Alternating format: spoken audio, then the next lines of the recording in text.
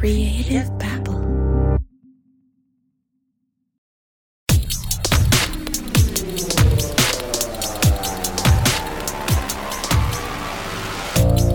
This podcast contains disturbing and violent content. Listener discretion is advised.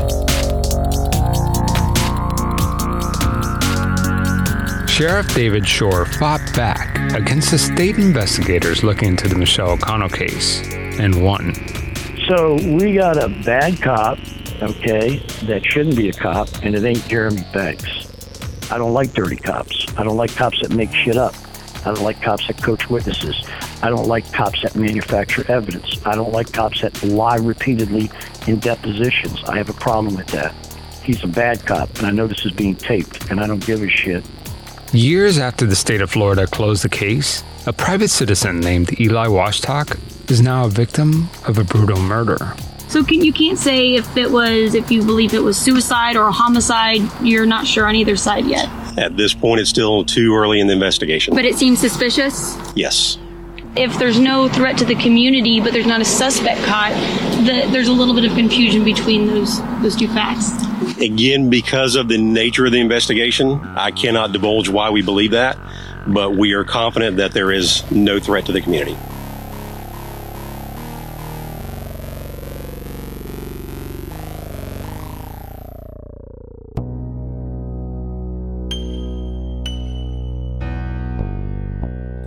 What if we could figure out who was in and around Eli Washtok's condo building during the time frame when he was murdered? How could we do that? You mean like the visitor log at the guard station or a surveillance camera? Those would be very helpful, but we can't get them. Putnam County's investigation has everything sealed. I would like to think the detectives have those items, but we can't be certain. But what if there was a way for us to find out who was near or around Eli's condo without those items? What if we could track the cell phones in the area? So what are you proposing? There are some technologies out there that can identify cell phones in a given area. Maybe we can figure out who was in or near the crime scene during the late evening of January 30th and into the early morning hours of January 31st, 2019. Oh yeah, I've heard of this technology. Basically, you draw a circle around a specific area at a specific time, and it generates an anonymous ID associated with each cell phone. That's pretty interesting. How do you think we could use this information? From my research, I think we might be able to track where those cell phones came from prior to the murder and where they went. This could be huge. It could really net something meaningful, but it would only be a subset of all the possible people in and around Eli's condo because it's only picking up cell phones, not actual people, and it may not pick up every cell phone in the area. If a cell phone pings anywhere near Eli's condo and then that same anonymous ID pings at St. Johns County Sheriff's Office or an officer's house, it could be pretty damning. There are a ton of caveats, but it sure will be interesting to see what we find. So if we could get this to work, will this technology allow us to actually identify the individual? It will require additional investigation to zero in on how it is tied to a specific cell phone, but it's possible. This information alone won't be able to identify the killer, but this information could provide a lead. If we get a match, that would be huge.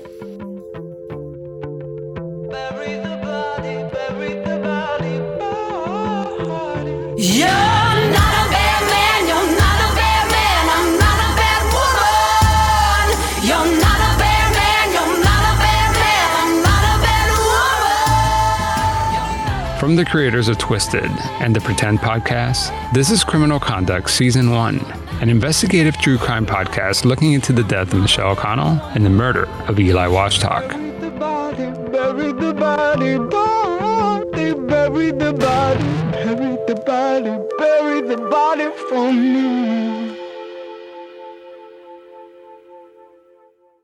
It's 2014. This is after the conclusion of the FDLE investigation, and 2 years after the special attorney Brad King told the O'Connell family that the case would not be prosecuted. This is also 4 years before Eli Washtok gets involved with the case.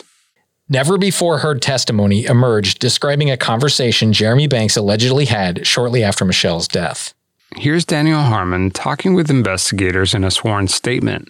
The night that we're discussing, what was it? What was his words? What did he say? I asked him if he was all right, and he was just like, fuck that bitch, she deserved what she got, I'm moving on with my life. And I just remember that just blowing me away, you know. The new evidence was in the form of a witness by the name of Daniel Harmon, who was a bartender and owner of the bar Ring of Fire. According to Daniel Harmon, on the night after Michelle's death, Jeremy Banks allegedly stated to him, "The bitch got what she deserved." Others were allegedly present or nearby when this statement was made. The two other guys were Morgan Robinson, another bartender at the Ring of Fire, and Jeremy's friend, John Mallow. On September 30 of 2014, Florida Governor Rick Scott assigned State Attorney Jeff Astin to review and follow up on possible new evidence in the death of Michelle O'Connell. Investigators working for the State Attorney Jeff Astin interviewed the individuals who were present at the Ring of Fire bar on the night of the alleged comments. Here is a portion of Daniel Harmon's interview with investigators. Tell me about that night. I remember it being a slow night. I remember John Mallow and Jeremy Banks walking in, and John Mallow gave me a gesture. So I walked to the end of the bar, and he goes, "Last night, Jeremy's girlfriend shot herself and killed herself." And I remember saying, "Last night?" And he's like, "Yes, last night." And I'm just giving you a heads up to why he might be in a certain mood or be acting a certain way. According to Daniel's interview, he indicated that Jeremy frequented the bar a couple times a month prior to Michelle's death. And how many times prior to that? Jeremy, a good handful of times, you know, and he would get, you know, there was a switch when he drank, and he would become offensive to people, and I had to ask him to leave on a couple occasions. Just say, "Hey man, you had too much to drink, man, just come back some other time," you know. Did you ever have to call law enforcement or anything like that? No. According to Daniel Harmon, Jeremy came to the bar more regularly after Michelle's death. The investigator asked Daniel Harmon about the conversation he overheard that night. The night that we're discussing, what was it? What was his words? What did he say? Things that stand out to me, because a lot was said, but things that stand out to me. I asked him if he was all right, and he was just like, "Fuck that bitch, she deserved what she got, I'm moving on with my life." And I just remember that just blowing me away. And it had been 20 hours since it happened, and he's calling her a bitch. It wasn't normal to me. He said all she ever did was put me down. That relationship wasn't good. The investigators asked Daniel Harmon for clarification on Jeremy Banks' statement to him. He didn't confess to me that he did it. He didn't say, "I did it because she deserved it." He didn't say those words. If he would have said, you know, something to that nature, I definitely would have went to authorities the next day. But, you know, I wasn't going to run to the authorities based on behaviors that I didn't agree with. It just didn't seem like they were facts. It was more, it wasn't right, but they weren't, you know, it wasn't a confession, basically. Another person who was at the Ring of Fire that evening was Jeremy Banks' friend, John Mallow. So tell me about this night at the bar. What happened there? I know he was having a really hard time with everything that was going on with Michelle. And again, being if that was before they buried her or this was after they buried her, they were really having a big thing about that he shot her. Mm-hmm. And that the family and one of her brothers was going to come after him. Like, there was a really big thing about that. John continued telling the investigator about the night he and Jeremy went to Ring of Fire, shortly after Michelle's death. And he was like upset about it, blah, blah, blah. And I was like, man, well, I want to say I talked to him on the phone. I said, why don't you just get out of the house? Let's just go have a drink or something. We'll go to Ring of Fire. There's nobody up there. And again, what night of the week it was, I don't know. I want to say definitely it was a week or so afterwards. Could have been 2 weeks. But like I said, more than a week, less than a month, I would say, give or take. So, you know, we went up there and chilled. First thing I did is when we walked in there, we sat down, we were going to grab a beer, and I kind of said, hey, Dan, let me talk to you for a second. I was like, you know, listen, man, everything that he's going through, I don't know if you know what happened, but, you know, everything that he's going through right now, you know, he just needs to get a break. And if he gets a little wild, a little yelling and screaming or anything like that, just, I got him. I'll take care of it. Obviously, I do security, so I'll take care of him if he gets stupid. Just let me know, give me the wink, and I'll get him out of here kind of thing. According to John Mallow, he saw Jeremy about 2 times a month at the Ring of Fire prior to Michelle's death. Do you remember if Jeremy ever had a conversation with Danny? If they ever talked about anything? Did they have a talk about Michelle? Not that I know of. John Mallow didn't recall Jeremy Banks saying, "Fuck that bitch, she deserves what she got." He just doesn't remember the conversation Daniel Harmon said he overheard that night. Is it possible that Danny was in a position to overhear some of that conversation? You know, sometimes I want to say yes, and sometimes I want to say no. It all depends on the situation. You're in a bar, they're playing music. John talked about hearing the rumors about what Jeremy said that night. Was any of that true? Not that I know of. So the times that you spent with Jeremy, he's never spoke those words? Not to me. And not to anybody else that you were sitting there and could hear? Never heard those words out of his mouth. Out of my ears, I've never heard those words from him. John acknowledged that he told Daniel Harmon that Jeremy was dealing with some issues, which was consistent with Daniel's recollection.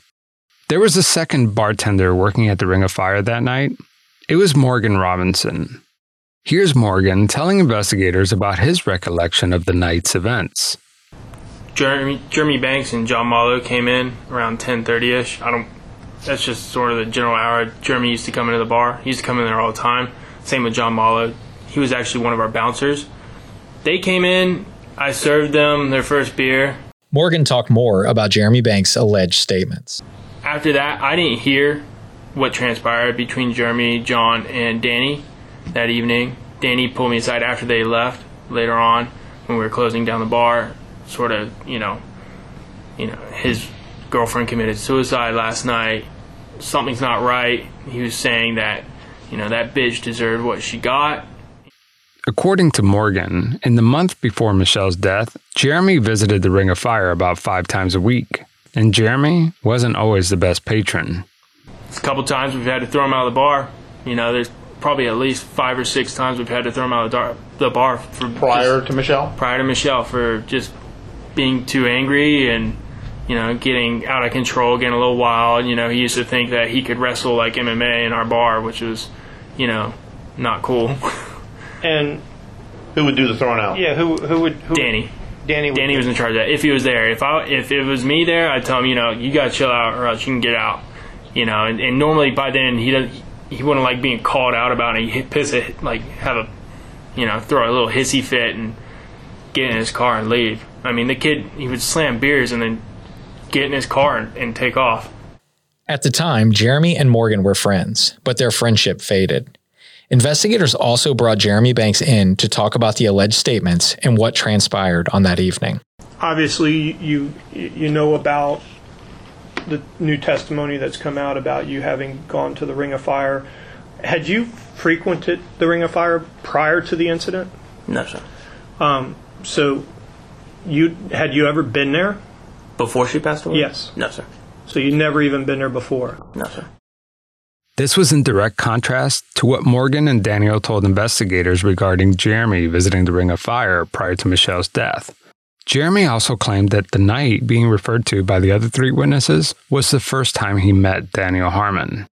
According to Jeremy Banks' statement to investigators, he first went to the Ring of Fire bar about 3 weeks after Michelle's death.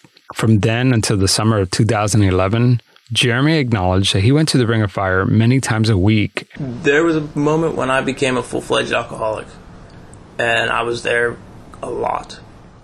Investigators turned to the night in question. What do you recall talking about and to who? I remember the night that I was there, the first time I was there, I talked about it. I spoke with Danny and John. I told them about the incident. And, I remember I got worked up and upset about it to the point where me and John left, went for a motorcycle ride. I can remember that motorcycle ride. We left, we went over the Bridge Alliance, we went back over the Volano Bridge, we turned around, and we came back to the Ring of Fire, and it was pretty much just to get my mind off things. I talked about it. To remember every word I said, it's... No, have you read the reports of what was said, of what you were supposedly said that night? Yes, sir. Okay. Is there any truth to any of that? Absolutely not. Here's Jeremy further explaining what he said that night. But can you recall the gist of what you talked about? I remember talking about being sad about it. I remember talking about our relationship being terrible. I remember talking about, what else could I do but move on, move forward. Two of them placed it on September 3rd, 2010. One placed it at least a week later, and Jeremy claimed it was more like 3 weeks later. Yet all four of them conveyed and described essentially the same progression of events during the night in question. Jeremy then told investigators what he thought was driving the recent allegations. I have a conversation with somebody, and he takes it for 15 minutes of fame to misconstrue it, to make it sound like I'm this huge monster. I can't tell you verbatim what I said, but I know for a fact I didn't say that she got what she deserved. As an afterthought, and just to cover their bases, the investigators asked Jeremy this seemingly unimportant question. One more question, and we were remiss if we didn't ask you. Did you shoot Michelle that night? No, sir. In 2015, State Attorney Jeffrey Ashton released a statement indicating that their findings were, quote, did not meet the standards established for prosecution. One of the investigators working for the state attorney wrote a 70-page recap of the case. He stated that the confusion over the dates of when the incident took place weakened the believability associated with both Daniel Harmon and Morgan Robinson's statements. According to his analysis, Michelle O'Connell's death was more consistent with suicide than homicide. The interview ended with this exchange. Do you have any questions? I'm trying to rattle my brain right now, see if I can, because I don't. Every time that question's asked, I always say, no, and then now I'm. Take your time, we're here for you.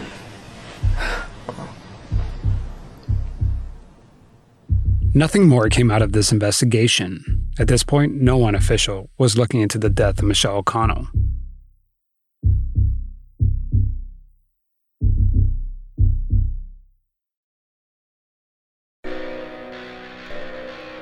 Michelle's older brother, Scott O'Connell, still baffles me. His role in this tragedy has been anything but consistent. Scott lost his temper when he found out about his sister's death, and then he lost his temper again when he learned that Jeremy would not be criminally indicted. The second outburst cost him his job at the St. Johns County Sheriff's Office. When Sheriff Shore realized how FDLE agent Rusty Rogers treated Scott O'Connell, at least according to Scott's account, he felt he needed to right a wrong. Here's Sheriff Shore speaking at a St. Johns County Sheriff's staff meeting. Sheriff, you fired the guy because he threatened the prosecutor, and now you're going to think about hiring him back? I could sit up here and give you 12 reasons why I shouldn't, but I can give you one reason why I should, and that's because it's right. Scott's going to come back to work as a member of this agency. He's going to come back in a civilian capacity at the same rate of pay he had when he left. Give him about a year and a half, see how things work out. If things work out well, we'll swear him in and put a star and a gun on his side again. That's what we're going to do. Scott O'Connell appeared to have turned a corner and his life was back on track. Then, in July 2017, Good evening, I'm Heather Crawford. Thank you for joining us tonight. The St. Johns County Sheriff's Office has just confirmed to us that Deputy Scott O'Connell resigned on Monday after his arrest last month for battery. Now, O'Connell was one of two St. Johns County deputies arrested in July for allegedly putting his hands on a woman. A St. Johns County Sheriff's deputy arrested Scott for misdemeanor domestic battery. According to several news reports at the time, Scott punched the victim, his wife, in the face with a closed fist. The sheriff's office placed Scott on leave and opened an internal investigation. Within weeks, Scott O'Connell officially resigned from the St. Johns County Sheriff's Office, and then the state attorney's office dismissed the charges later that same year. Okay, so now we are heading over to Scott O'Connell's house, which I would imagine, like you said, is pretty hostile territory. Yeah, this isn't going to go well. Hi, we're looking for Scott O'Connell. Yeah, we're doing a podcast on the St. Johns County Sheriff's Office. Scott and his wife Beth declined our request for an interview. They were less than enthusiastic with our request to speak with them. In fact, his wife Beth looked quite terrified. They kicked us off their property. Scott currently works for the Jacksonville Sheriff's Office.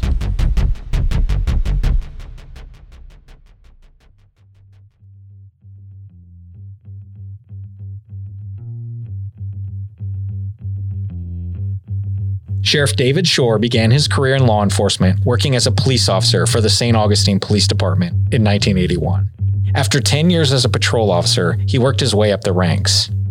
In the year 2000, he was appointed chief of police. Sheriff Shore also has a bachelor's degree in criminal justice and a master's degree in public administration. He served in the National Guard for 24 years, and finally, in 2004, he was elected sheriff of St. Johns County. Sheriff Shore spent his adult life in law enforcement, with most of it in leadership positions. But now, it's coming to an end. In the previous episode, Sheriff Shore passionately refuted claims that this was all a cover-up. It may not have been a cover-up, but it was definitely mishandled. The St. Johns Sheriff's Office kind of plays a role. It's almost a character in and of itself in this story. I wanted to kind of get your input on the culture. Where? At culture where? At our agency? Yes. We have a healthy culture. Our state motto is taking care of people. That's what we do. We have high standards. We have a great reputation in this state, and we hold our people accountable. We have a wonderful agency. In fact, reputation-wise, probably one of the best in Florida.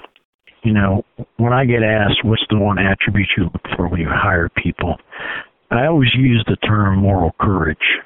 My whole life's been dedicated to the vulnerable and to the people left behind. That's what I've done my whole life. How important is loyalty to you? I don't ask for loyalty to me. I don't deserve loyalty to me. I mean, what I ask for our folks is a loyalty to the profession and loyalty to the office of sheriff. I don't ask anybody for personal loyalty because that's not what this is about. What's it like to work at St. Johns Sheriff's Office? Well, you're asking the guy in charge, at least for the next 11 months, so I'd tell you it's great. Like, for instance, out of the 100% of the guys that work in the Secret Service, 98% of them are great people, men and women. 2% are problems. So every organization has about 2% of issues, but we've got a great agency. Many people point to various incidents or unethical and possibly criminal actions by the St. Johns County Sheriff's deputies where no one was adequately punished. Does Sheriff Shore do enough to get rid of the problem deputies, or what he calls the 2% of bad apples? As far as that goes, because I've heard you say that before, I think in one of your debates for sheriff, what do you attribute that bad behavior to? What behavior? The 2% behavior? Yeah. Oh, the human condition. And so what can you do as like kind of the head of a law enforcement agency to minimize that? To minimize what? That 2%. Well, you do everything you can. You enforce standards, you have policies, and you do what you can.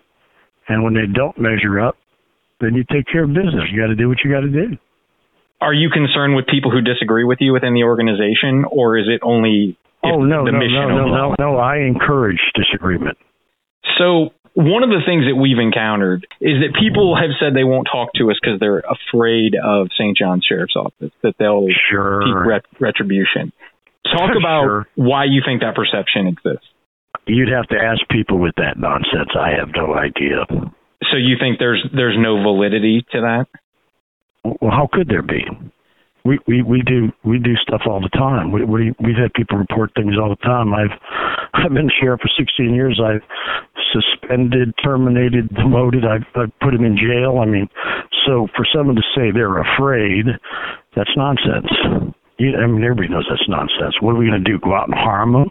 What are we going to do? Ignore them? I mean, that's stupid. That's insane. So if somebody says they're afraid, you have to ask them why they're afraid.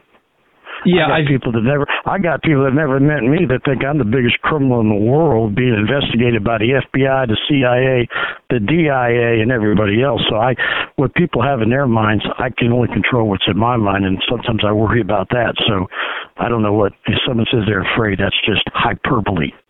You know, you're going to be leaving office here in, I think you said 11 months.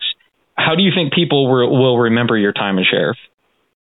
I've been a public servant my whole life. I've been a cop for 40 years. I'm a 24-year veteran of the United States Army, including a combat tour and a combat theater of operations. I've been all over the world helping people and for natural disasters and wars, and I've been a cop. And so, I don't know. I mean, I've been married to my first wife, and I've raised 2 children. I just had my first grandchild, so I hope I'm remembered well. But, I'm at a point in my life, John, and you'll get there someday, where you kind of go on about life, I used to worry about things like what people think, but I think I got a great reputation, and, I'm the most flawed man you'll ever meet, but, I'm not dishonest, and I'm fair, and I'm humble.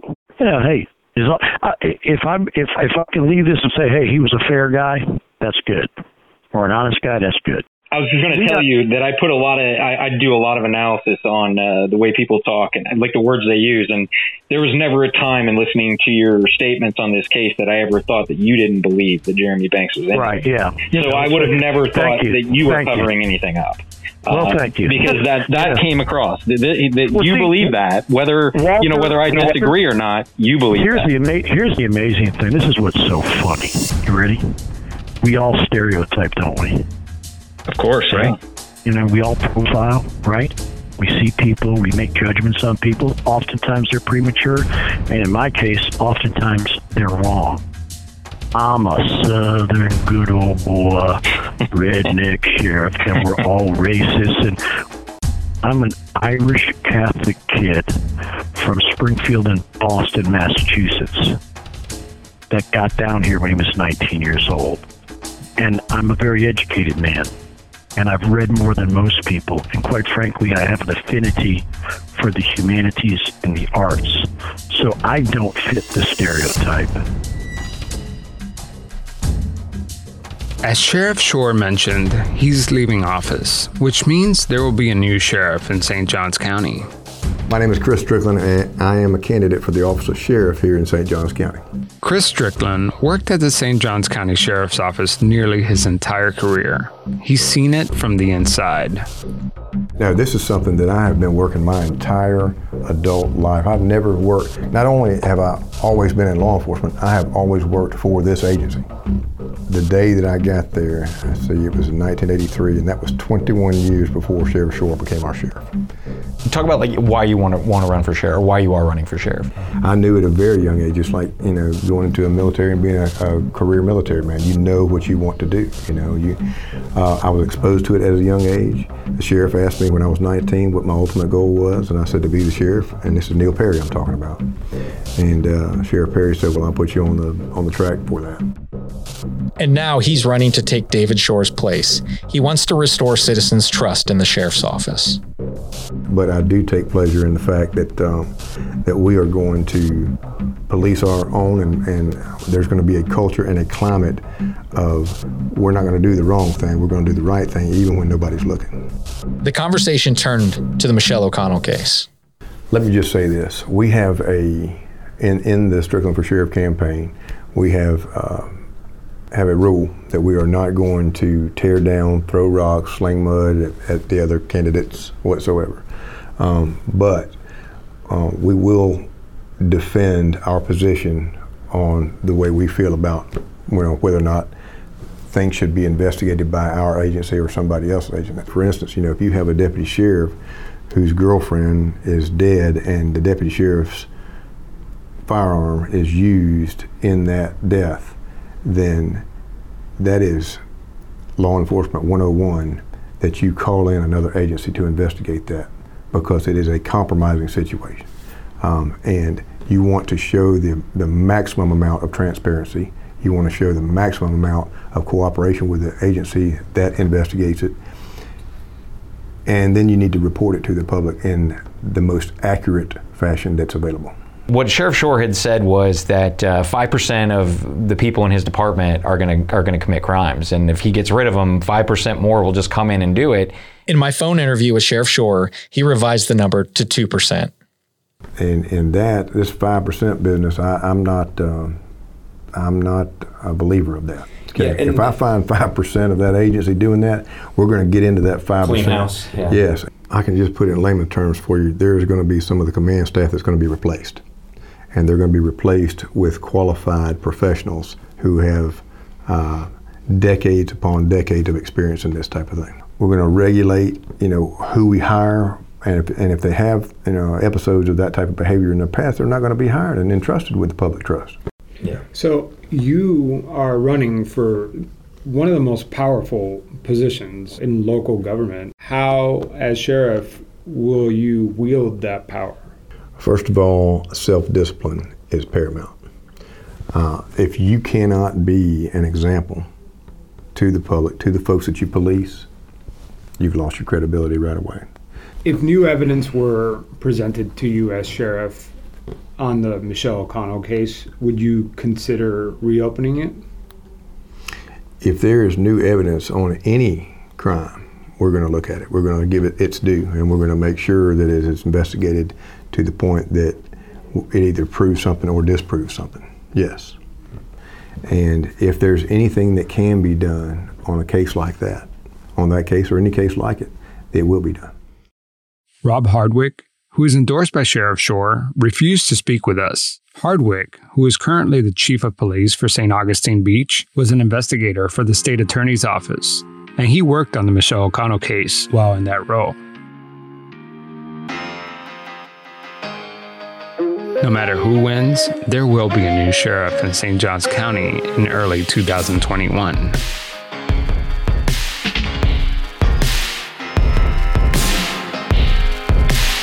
Next time on Criminal Conduct, Michelle O'Connell's body was exhumed, and what a medical examiner found was shocking. Then I watched an interview of Dr. Bullock, and he's up there pointing at the bullet, and you can see the fraction. You can see the fraction on the X-ray during the TV interview. I'm thinking, what are you guys thinking? Plus, remember Eli's bombshell that he was keeping in his binder? Well, we finally get the results of the forensic evidence he commissioned. That's next week on Criminal Conduct.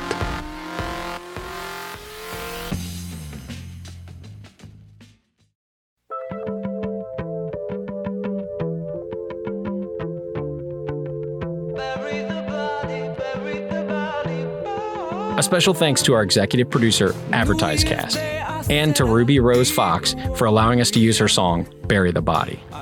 Her music is available anywhere you can purchase music. If you enjoy the podcast, please leave us a review wherever you listen to podcasts. Also, make sure to check out our other shows. John Taylor hosts a podcast called Twisted. Each episode, John unravels intricacies of true crime and does a deep dive analysis of some of the most thought-provoking crime cases. And check out the show Pretend Podcast. It's hosted by me, Javier Leiva. Pretend is a true crime documentary-style podcast about real people pretending to be someone else. I interview con artists and their victims. The links to both of our shows are in the show notes. A new episode of Criminal Conduct is out next week.